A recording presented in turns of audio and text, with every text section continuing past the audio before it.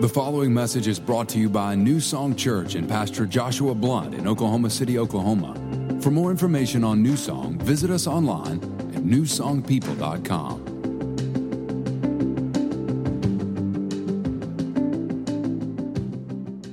Your chair, when you came in this morning, you should have received one of these magnets. If you don't know what this is, then you weren't at church last weekend. But it's okay. It's okay. No guilt. No shame here. We've got on our website where you can watch all of our messages. You can stream all of our messages, which reminds me, good morning to all of our people that are tuning in on YouTube Live right now. Welcome to New Song Church. You may not be here today, but we are glad that you are tuning in. And then the second thing is this. Easter is next weekend. I'm so pumped.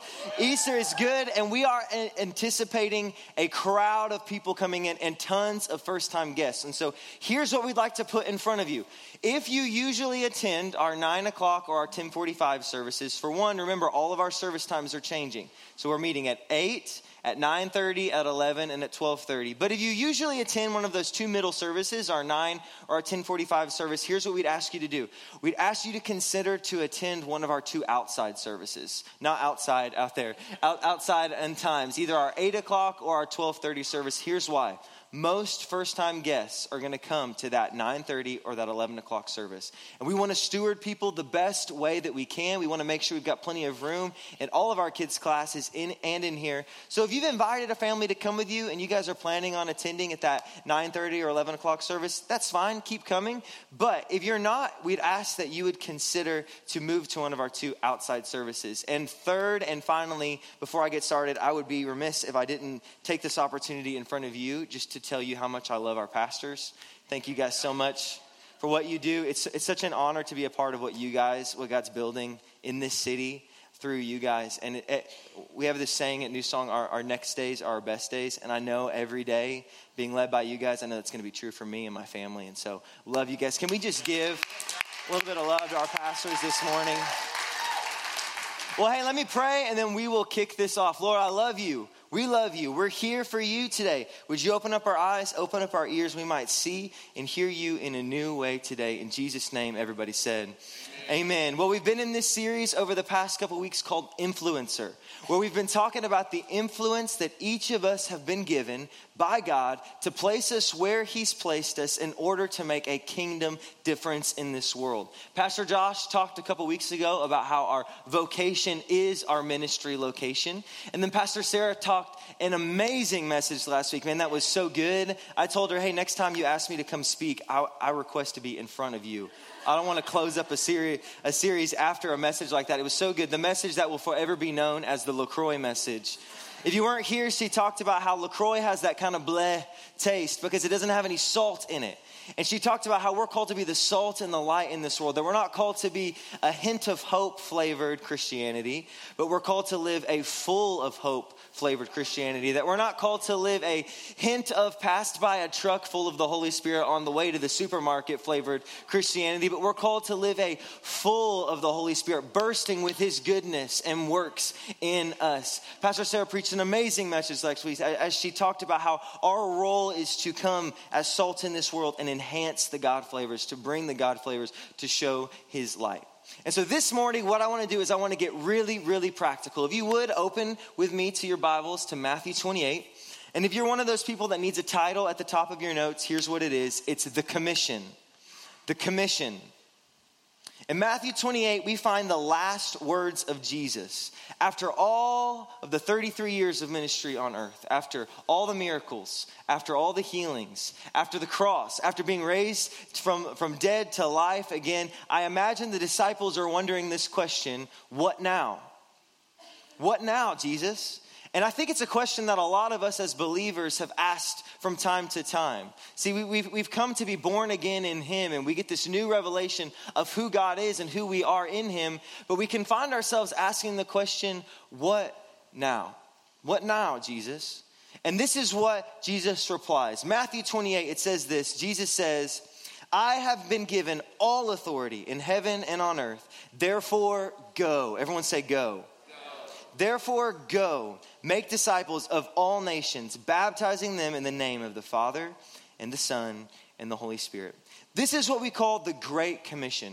And it's just as relevant today as it was 2,000 years ago. Therefore, go.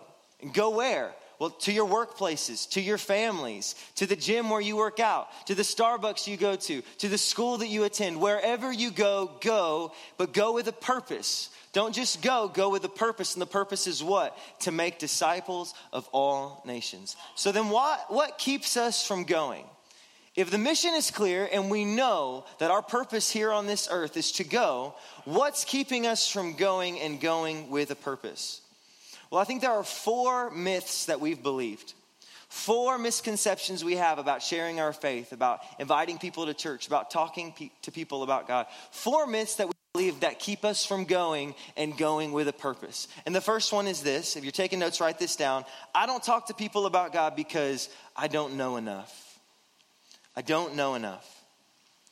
See, I think a lot of people have a hard time talking to people about God because they feel like they don't know enough about God or about the Word of God. I think we get it in our minds that we have to know as much as Pastor Josh does about the Bible and about who God is. I feel like we get in our minds that we need to know every verse there is to know and every aspect there is to know about God. But if that's you, I want to give you a little freedom this morning. There's no magic school that you have to graduate from of Christianity in order for you to be qualified to share your faith.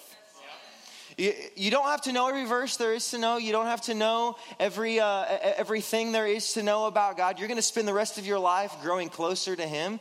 And we should be seeking and pursuing knowledge and growth in our relationship with God. But you'll spend the rest of your life getting to know that. But why does not knowing keep us from going? Well, I think it's one of these things. I think we're afraid, what happens if they ask me a question to something that I don't have the answer to?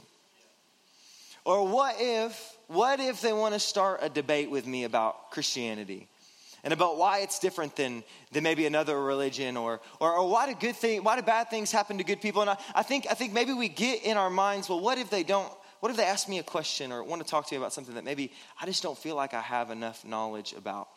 And if that's you, if you've ever found yourself in that situation, I want to give you an answer that is perfectly suitable to any of those questions. Okay, are you ready? This is a pretty profound answer right here. I don't know. I don't know is a perfectly acceptable answer to give to anyone. Why?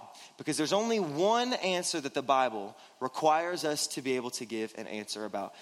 Check this out with me in 1 Peter 3:15. This is the only thing that we have to be able to answer. It says this, and if someone asks you about your hope as a believer, always be ready to explain it. I love what the Message version says. It says this, be ready to speak up and tell anyone who asks why you're living the way that you are, and always with the utmost courtesy. The only answer that you have to be ready to give as a follower of Jesus is why you put your hope in Him, why you live the way that you do, why you use the Bible as your standard of living. And the answer is simple. Answer is simple. You just talk about what Jesus has done for you, what He means to you, how kind and compassionate and patient He's been towards you. This is such a powerful tool, such a powerful answer because, listen, no one can argue with your testimony. It's your story, your account of the hope that you found in Jesus. I was blind, but now I see. I was lost, but now I'm found. I was broken, but now I'm whole. My marriage was on the rocks, but now it's stronger than ever. You tell your story. You tell a story like I saw this week on Facebook. One of the families in our church, Bethany and Evan Lindsay, they've got a little sweet 8-month-old girl named Addison. This was their story that they told. It's been 3 days since Addison has spit up. The past 8 months have been a roller coaster, to say the least, with her acid reflux. It started when she was about 3 weeks old and progressively got worse to the point that we took her to the ER to make sure nothing was severely wrong. We visited a nutritionist bi-weekly to make sure she was gaining weight, even just an ounce. We went through about 5 to 10 outfits a day and had her on Zantac twice daily. About the time that we were at our wits' end, having tried everything, I love this, our pastor's wife, Pastor Sarah, prayed over Addison in the nursery and shared a few verses for us to stand on. Evan and I have stood on those and have believed for the Lord to heal her. It gradually got better over the last month or two, but still wasn't completely gone. But now it is.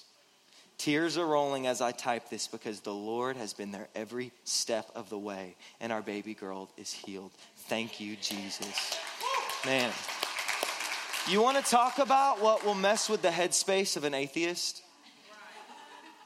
Like, you want to talk about what will blow up the box of somebody who wants to argue the existence of God? Like, if someone comes to you with some questions about things that you don't know the answers to, like carbon dating, or what about the dinosaurs, or questions that you know they just found on a YouTube channel somewhere trying to argue the existence of God, you can say, listen, I don't know about all those things. All I know is that my baby girl was sick. She had acid reflux and we didn't know what to do. But Jesus. Just think about that, parents. 5 to 10 outfits a day. Have you ever put a newborn in a onesie? It's like you're resurrecting some medieval form of torture for them. Like, they squirm and they scream. Like, God didn't just heal their daughter, but he saved their sanity. Like, but my point is, like, listen, I don't know all of this. There's a whole lot out there that I don't know. But I do know this. God's been good to me. God's been kind to me. God's been compassionate to me. Listen, you don't have to have the answer to every question. You just have to know the answer, and the answer is Jesus. People aren't convinced by facts or debate. They're convinced by your story, your account of this hope that we found in Jesus. So the first lie is this: I don't know enough. The second lie is this. It leads us right into it. My testimony isn't impressive. My testimony isn't impressive. Like we just talked about, our testimony is the single most powerful bit of information that you could ever share with anyone. But some of us, myself included, sometimes we just feel like we can't share it because we feel like, you know what, maybe my story isn't as impressive as some of the other ones that I've heard. I think we think that it's this crazy little lie that the enemy gets us to believe, where we get in this headspace of comparison, and we hear these stories of miracles that God's done in people's life, or stories where people were going down a really rough road, but they heard about Jesus and he turned their life around. Or we hear about addictions and alcoholics that all of a sudden Jesus turned their life around, and we begin to think, you know what, since my story doesn't look like theirs, it must not be as impressive or effective. As if Jesus did something more for that person than for you. Listen, maybe on paper, your testimony doesn't look as life or death as some of the other stories out there. But I guarantee you, it's just as life or death. Without Jesus doing what he's done for you, you'd be broken, you'd be lost, you'd be hurting, you'd be headed for hell. But Jesus. See, listen, our testimony isn't this 45-second account that we rehearse and tell about how once I was lost and then I met Jesus and now everything is perfect now. The end, that's just the beginning of your testimony. Your testimony is what God is bringing you through right now. It's talking about what our amazingly good God has done for you. This is a bit of my story. God has been so good to me. I don't know where I would be without Jesus. Like, I honestly don't. He's done so much more for me than secure my eternal destination, even though that's the biggest thing he's done for me by far. But I think of all the ways that he's come through for me. Like when Kaylee and I first moved here to help, Kaylee's my wife, when we first moved here to help plant this church, we left our jobs, our schools, our security, everything that we knew in Texas, and we moved here to Oklahoma with not a job prospect lined up at all, but we still had bills to pay, we still had school to pay for. And I think about how during that season, how he miraculously provided for us. Like, y'all, I can't tell you, I don't understand. We would get to the end of every month, we would go, I don't know how there's more money in our account than there was at the beginning. Because I know how much we're making and I know how much we're spending. I don't get it. But listen, I really believe that God spoke money into our bank account. Just the way that he provided for us seems so miraculous. I think about a year ago, I was having honest to goodness night terrors at night. Like the ones where you clench you run out of breath and you're clenching your chest at night. I was sitting in the bed in our bedroom of the first house that we've ever bought. This huge purchase, this big step of faith for us. And we had a baby on the way. And at night, I would just get gripped by this anxiety of like, how are we going to afford this? How are we going to pay for this? And I think about how the presence of God just came and washed over every anxiety. Like I think about how like in a moment, the voice of our sweet Savior came. He whispered in my ear. He said, hey, son, I'm going to take care of you. I love your family more than you do. I think about all the ways that he's come through for me. Every time that he's healed me. Every time that he's shown me something new. Every time that he's walked with me through something. Listen, that's what my Jesus has done for me. That's what Jesus means to me. The question in front of you today is, what does Jesus mean to you? What has Jesus done for you? That's your testimony. And people need to hear it. So second lie that we believe is that my testimony isn't impressive.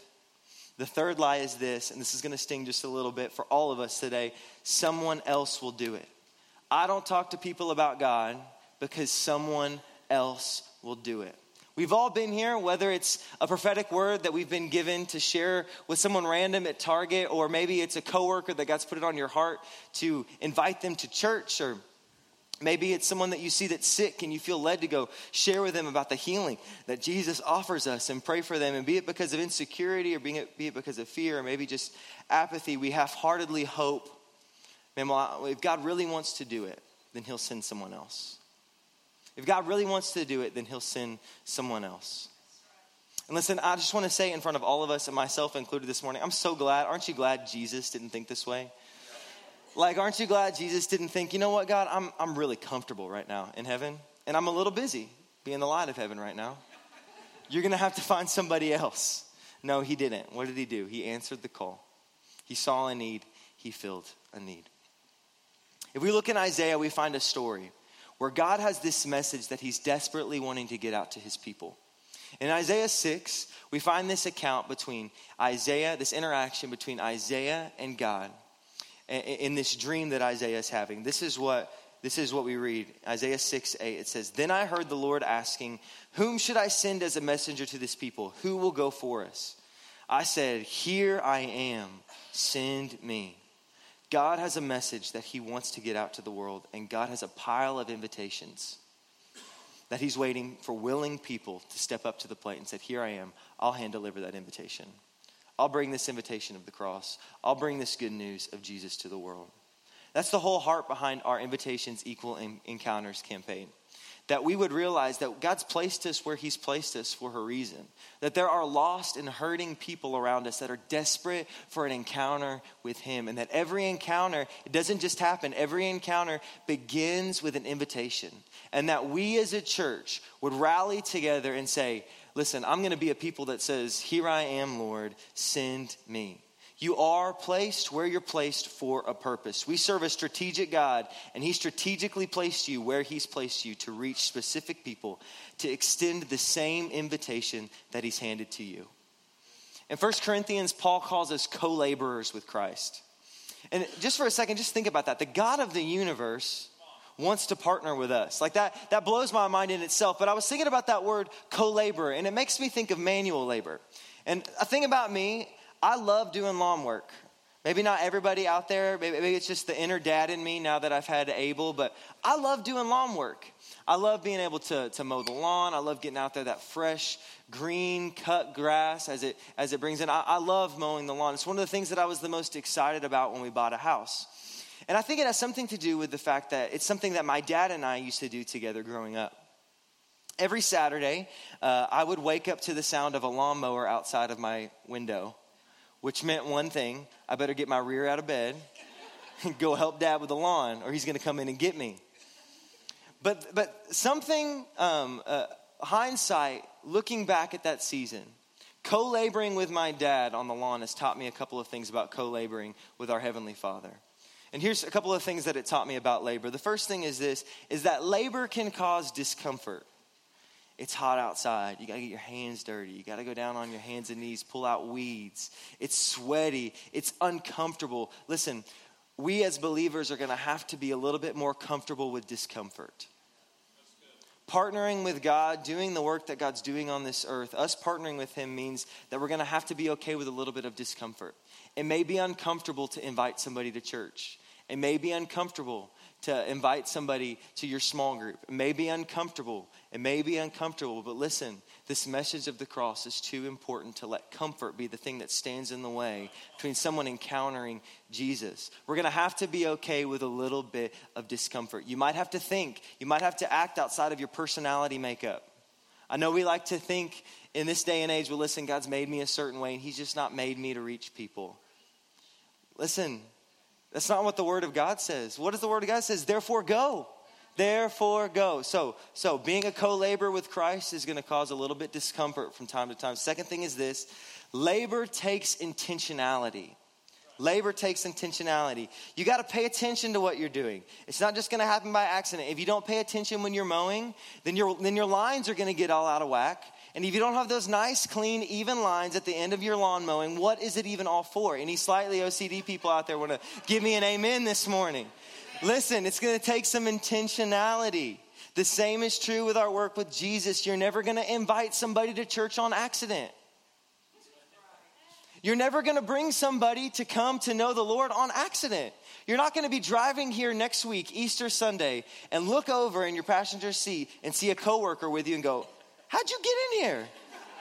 No. If you're going to bring someone, if you're going to extend an invitation, it's not going to happen on accident. It's going to take some intentionality. The third and final thing is this: labor takes planning. Labor takes planning. When I mow, I have to work around the weather, the time of day, nap schedules. No one tells you as a parent how much you rely on nap schedules to get stuff done.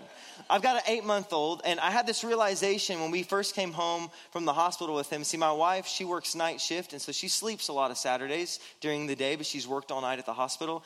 And so I had this realization: when am I going to get the lawn done?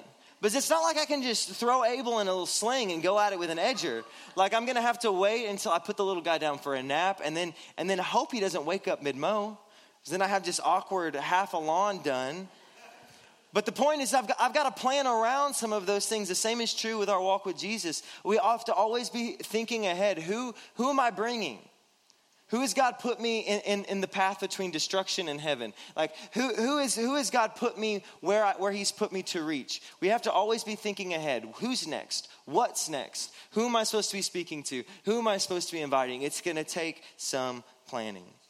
Do you know what I love the most, though, about lawn work? It's not the mowing. It's not the edging. It's definitely not raking. I hate that. I'd rather just go over it with a lawnmower again. It's not any of those things. The thing that I love the most about lawn work is that moment right at the end. And some of you dads in here will be able to relate with me. It's that moment at the end when I assume my dad stance at the end of the driveway. And I'm looking at my kingdom. And I'm looking at the efforts that my hands have put forth and the difference that my efforts have made.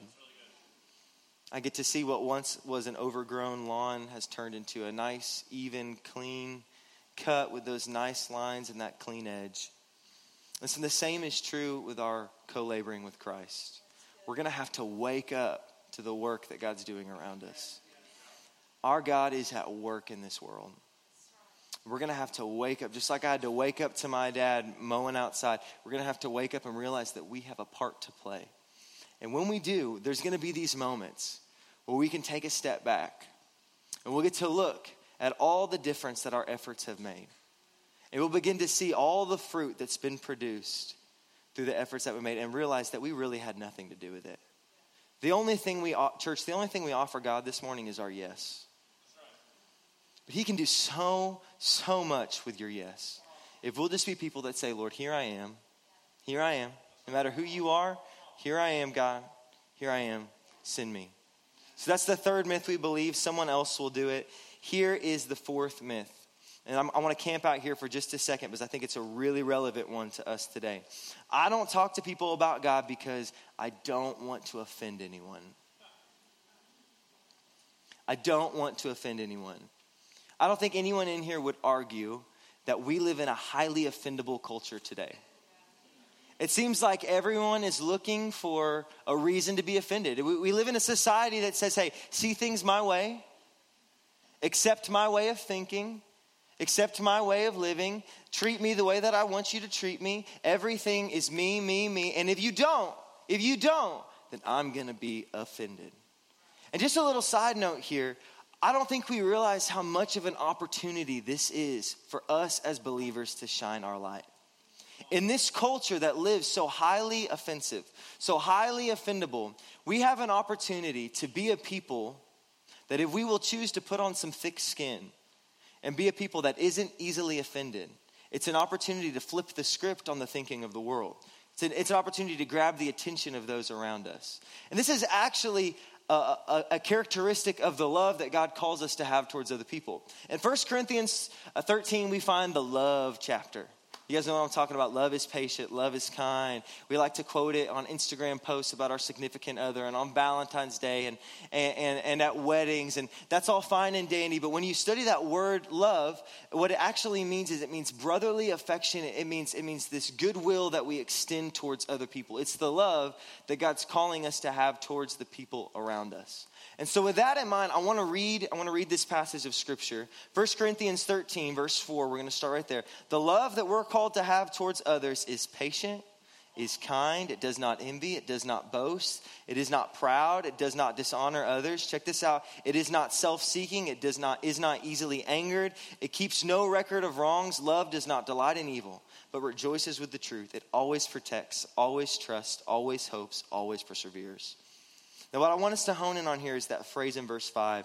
It is not easily angered. It keeps no record of wrongs. Look what it says in the Amplified Version. It says this. The love that we're to have towards other people is not rude. It is not self-seeking. It is not provoked nor overly sensitive and easily angered. It does not take into account a wrong endured. Another way to say it is that the love that we're called to have towards other people is a love that isn't easily offendable. And I wonder what would happen if we as believers, if it took a lot to offend us.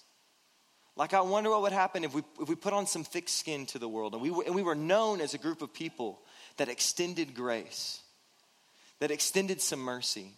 Like what would happen, now bear with me here, I know this is no one in here, but what would happen if we didn't get offended at the ref at our kids' soccer game? A game by which they're not even keeping score, by the way, because that's a thing for some reason. But what if instead of getting offended at the ref at our kids' soccer game for making a call that we don't agree with, what if instead of getting offended, we chose to extend some grace and honor authority? Imagine the kind of example that it sets for the parents around us. Imagine the kind of example it sets for the kids that are underneath us and are on that team. Or what if this, and again, I'm not talking about me here. I'm talking about you guys. What if the next time you were going through the drive-thru at Brahms, it's just a normal Friday night. All you want is your mix, your twist mix with Oreos and M&Ms. That's all you want. All you want. And you're going through the drive-thru and you start to pull away and you look. And again, this is not me. This is you guys. You look and you realize that Brahms has let you down again.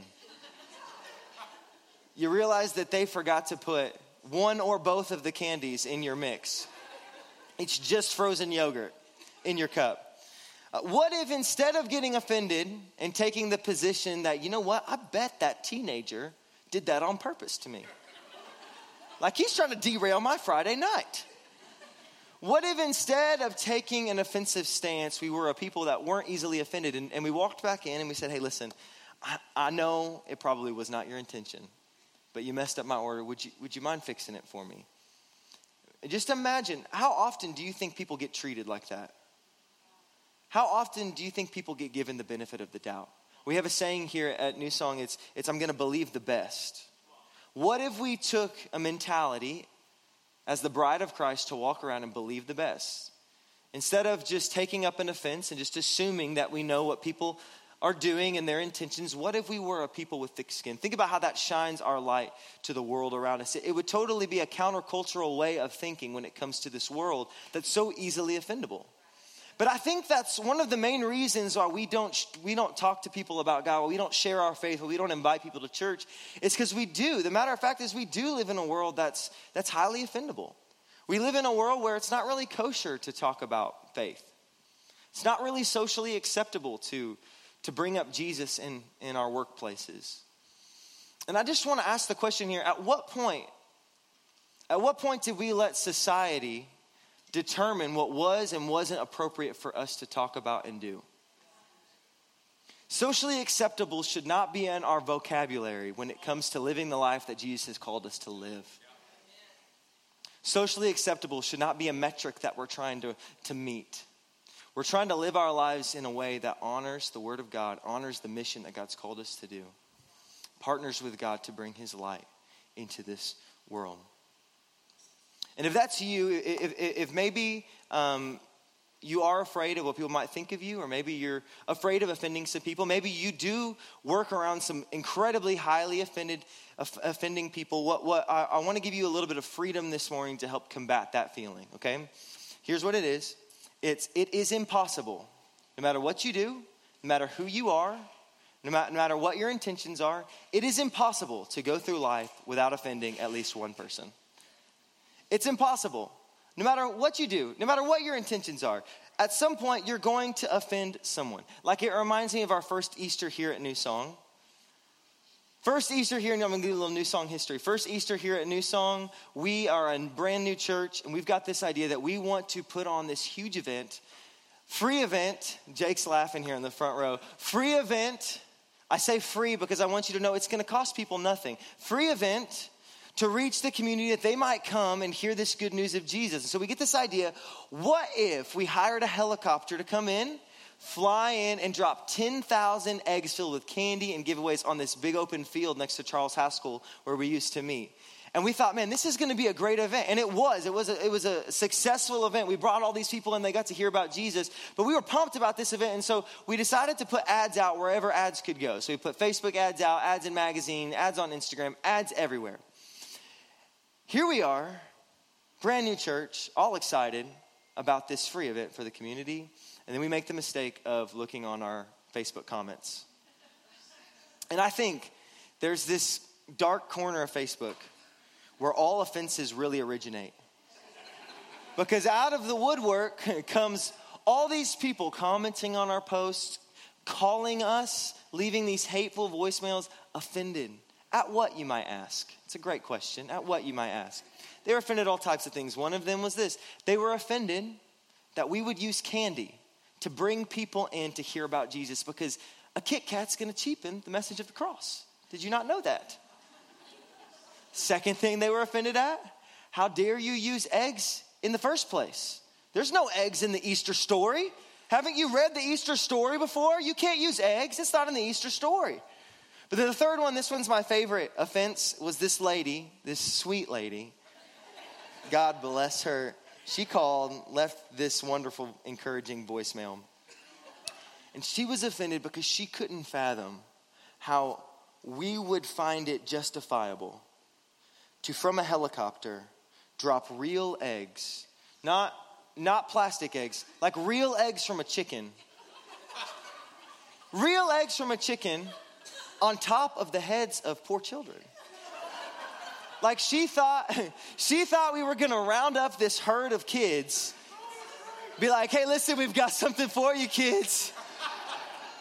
Here comes Mr. Joe in the helicopter, and just start throwing down eggs on them. Listen, no. They were going to be at a safe distance, and they were plastic eggs filled with candy. You can't do anything with a real egg. What's my point in telling that story? Our intentions were good. There was absolutely nothing offensive about what we were doing. We were offering a free event that families could come, could enjoy Easter, celebrate Easter, and hear about the word and the miracle of Jesus. But guess what? People still got offended. Listen, we can't let the fear of offending keep us from extending invitations. It's impossible to live life without offending at least someone. And it's especially impossible to live the life that God's called you to live without offending at least a few people. But, hear me, it is possible to go through life without offending everyone.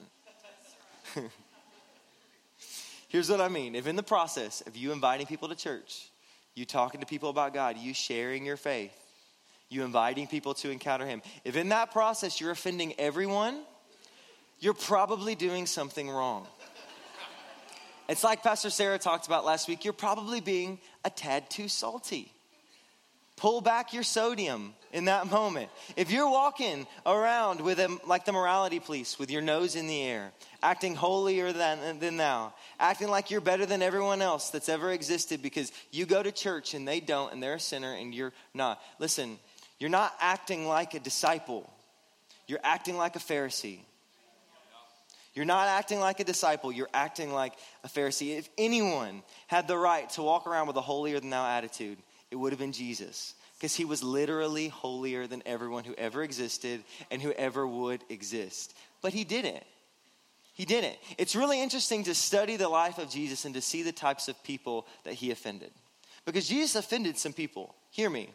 But it wouldn't be the people that you'd expect. The type of people that Jesus offended were Pharisees.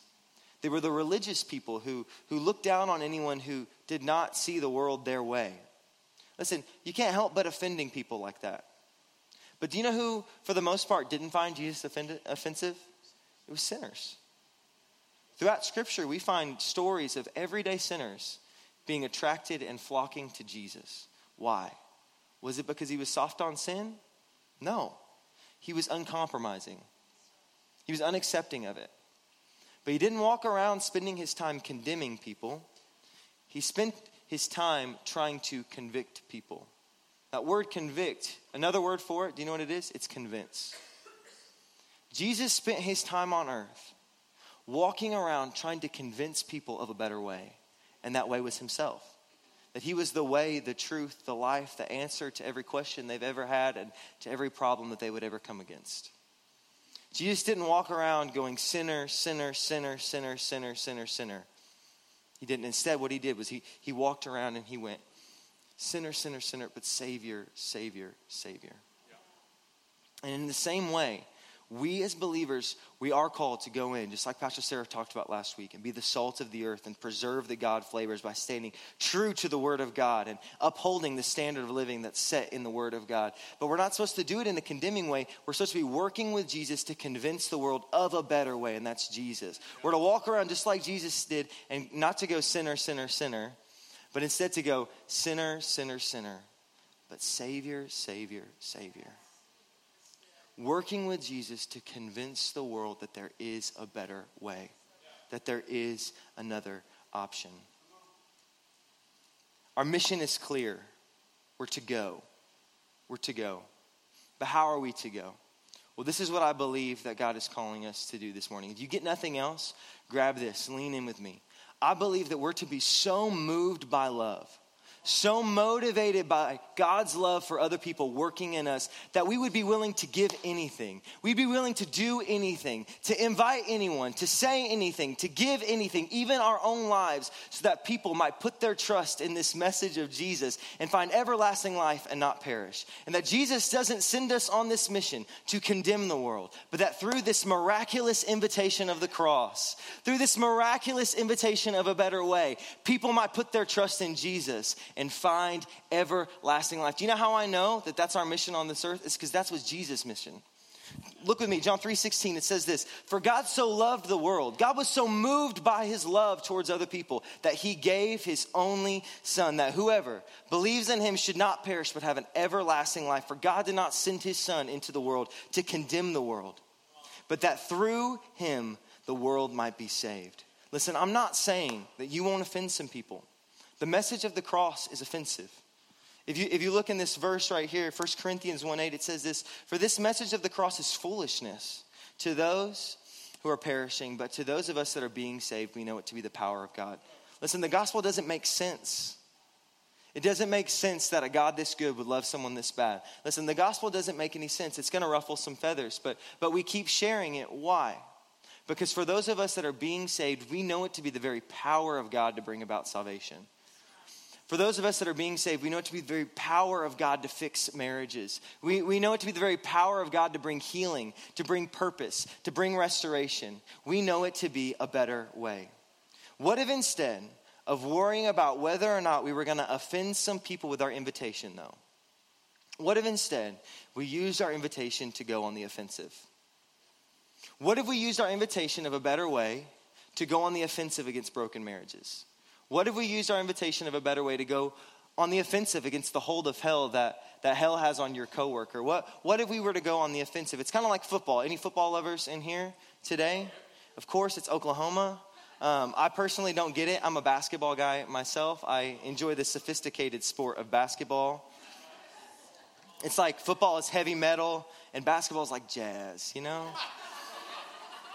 And I was praying this morning. I was talking to God, and he wanted me to tell y'all that it is his will for the Thunder to win today. And so if you would, join your faith with mine. Join your faith with mine.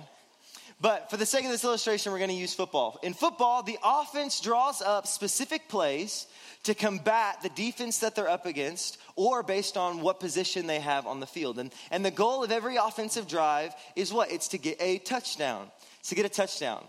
And so for the sake of this illustration, what's the win? What's the touchdown? The touchdown is going to be someone coming to church with you next week at Easter. Listen, Easter is one of the best times to invite people to church. People are more likely to accept an invitation for Easter Sunday than any other time of the year. Pastor Josh actually shared some statistics this week on Facebook. 82% of people are at least somewhat likely to accept an invitation to church. But guess what? Only 2% of churchgoers give out invitations.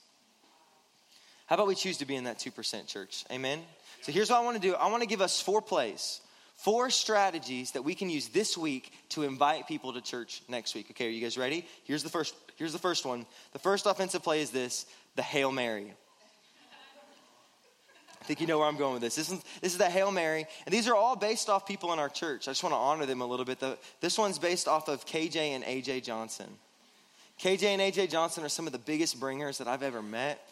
Listen, when we first started the church, it seemed like every week I was meeting people and I would ask them, how'd you hear about our church? And they would go, well, do you know KJ and AJ?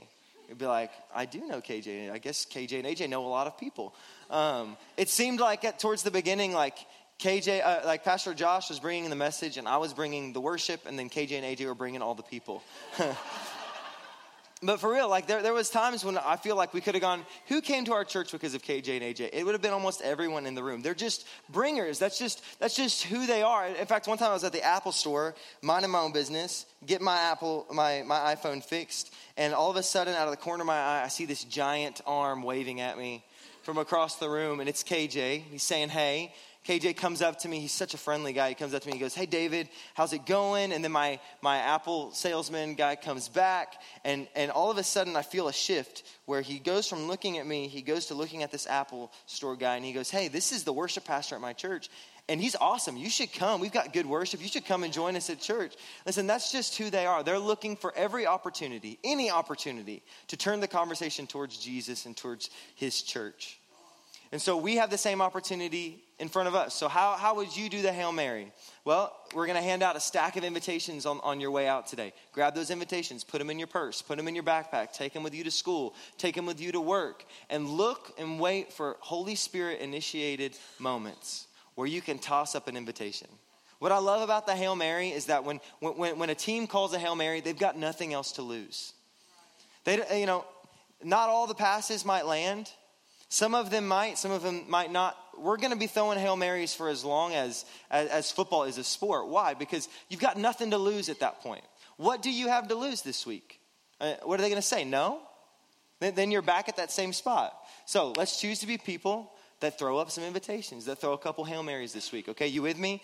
Second one is this. That was the first one, Hail Mary. This one is the get in my car. And it's not what you think.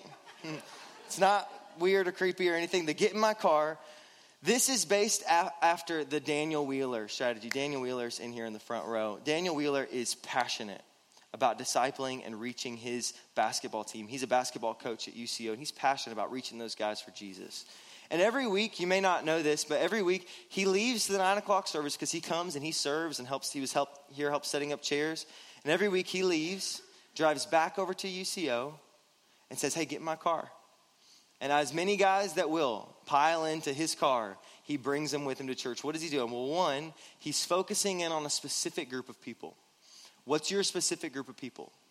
Is it your workplace? Is it your family? Is it the basketball team that you're on? What's your specific group of people? And then the second thing he's doing is he's trying to get rid of every obstacle that might be in the way of them coming and hearing about Jesus. So how do we do the get in my car strategy? Maybe for you, you find what that small group is. You find what that small sphere of influence is. And you work at figuring out what's the obstacle in the way. Maybe you need to offer a ride. Maybe you need to say, hey, I'll bring the Starbucks with me. Maybe you need to bribe them with a lunch. Whatever it is, get the obstacles out of the way of them coming to encounter Jesus. Okay, so that's the get in my car. The third play is this, and this is my favorite play. It's called the undercover kid. The undercover kid. This is based on the Pastor Josh and Pastor Sarah's strategy. Every year they grab a handful of Boomtown invites because we're going to hand out invites that are specifically for them. We're giving away some Nintendo Switches and some other giveaways. But that room is going to be very attractive to kids. It's a great tool to get families here into this church. They grab a handful of those invitations.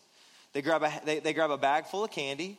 They slap that candy on the invite. And then they use their kids as a mule to traffic invitations into the school system. And what I love about this is, one, they don't have to do anything. Like, they're getting their kids to invite people to church for them. But the second thing is it's involving their kids in the process. It's teaching their kids, listen, we're a family that believes in inviting people to come encounter Jesus. It's inviting them in the process of, hey, who do you want to invite, Bo? Hey, Gus, who on your team do you want to invite? Hey, Sonny, who do you want to bring with you to church this weekend? And then the third reason why this is such an effective strategy is if you can get a kid excited about coming to church, you can get the whole family to come. If you can get a kid to be like, Mom, they're giving away free Nintendo Switches. I got to be there this weekend. Listen, you're going to get that whole crew of people. All right, so here's what you can do. Do you have kids? Grab a handful of those invitations. Slap some candy on there. Make sure it's peanut free because you can't bring peanuts into the school. Send those with them in their backpacks with them to school on Monday, okay? Fourth strategy, and this is the last one. I'll close with this. This is the long game. The long game. And this is based off the Nathan strategy that we watched the video of. What I love about that encounter is that Nathan didn't come out the gate with an invitation to church or talking to him about Jesus or anything like that. That's totally okay sometimes to do. But what Nathan did was he had the spiritual maturity to wait for just a second and decided that the better strategy would be to develop some relationship with Denzel. To spend the time playing basketball with him, an unspiritual thing, hanging out, developing some relational equity with Denzel. That he came to a point where he cashed in on that relational equity and it came to fruition with an invitation. And so here's what you can do. Where are you going to frequent every day this week? I'm giving you permission. Go to Starbucks every day this week and pick out a barista. I'm sorry, husbands, that I just did that. What about the gym that you go to? Who's checking you in every day? Maybe it's a coworker. Maybe it's someone in your class. Maybe it's a teacher. I don't know, but who are you going to see every day this week?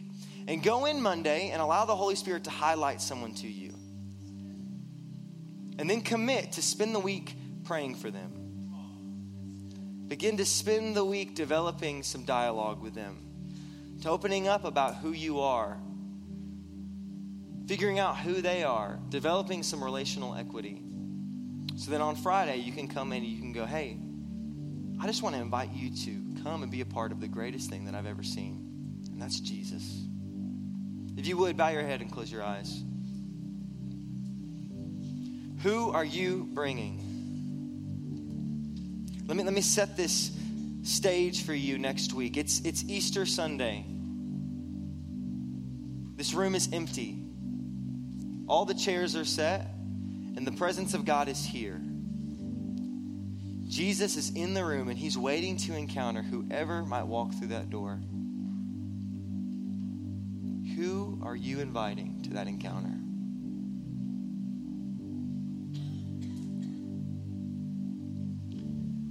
Just allow the Holy Spirit to highlight some people in your life to you.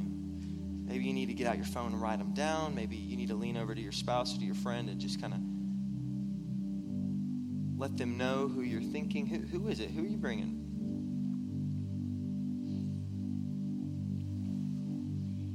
And then just pray this prayer. Say, Lord, here I am. Send me. Wherever you want me to go. Whatever you want me to say. Jesus, what an honor to be used by you in any way. That you would include us in your plans. What an honor. So Jesus, I pray for boldness this week. I pray for a heightened sense of hearing, that we'd be able to hear and see what you're doing around us, that we would wake up to the work that you're doing in this world right now, that we wouldn't be insecure about how much we know or how much we don't know, that we wouldn't be discouraged by people that might take an offense, but that Jesus, we would be bold. We would be bold, that we would realize that there are lives at stake. Thanks for listening to this week's message from New Song Church. If you have a prayer need or would like more information about New Song, you can email info@newsongpeople.com. If you would like to partner with New Song through giving, go to www.newsongpeople.com/give. And if you want to stay connected to New Song, you can find us on Facebook, Instagram, and Twitter by searching for New Song People.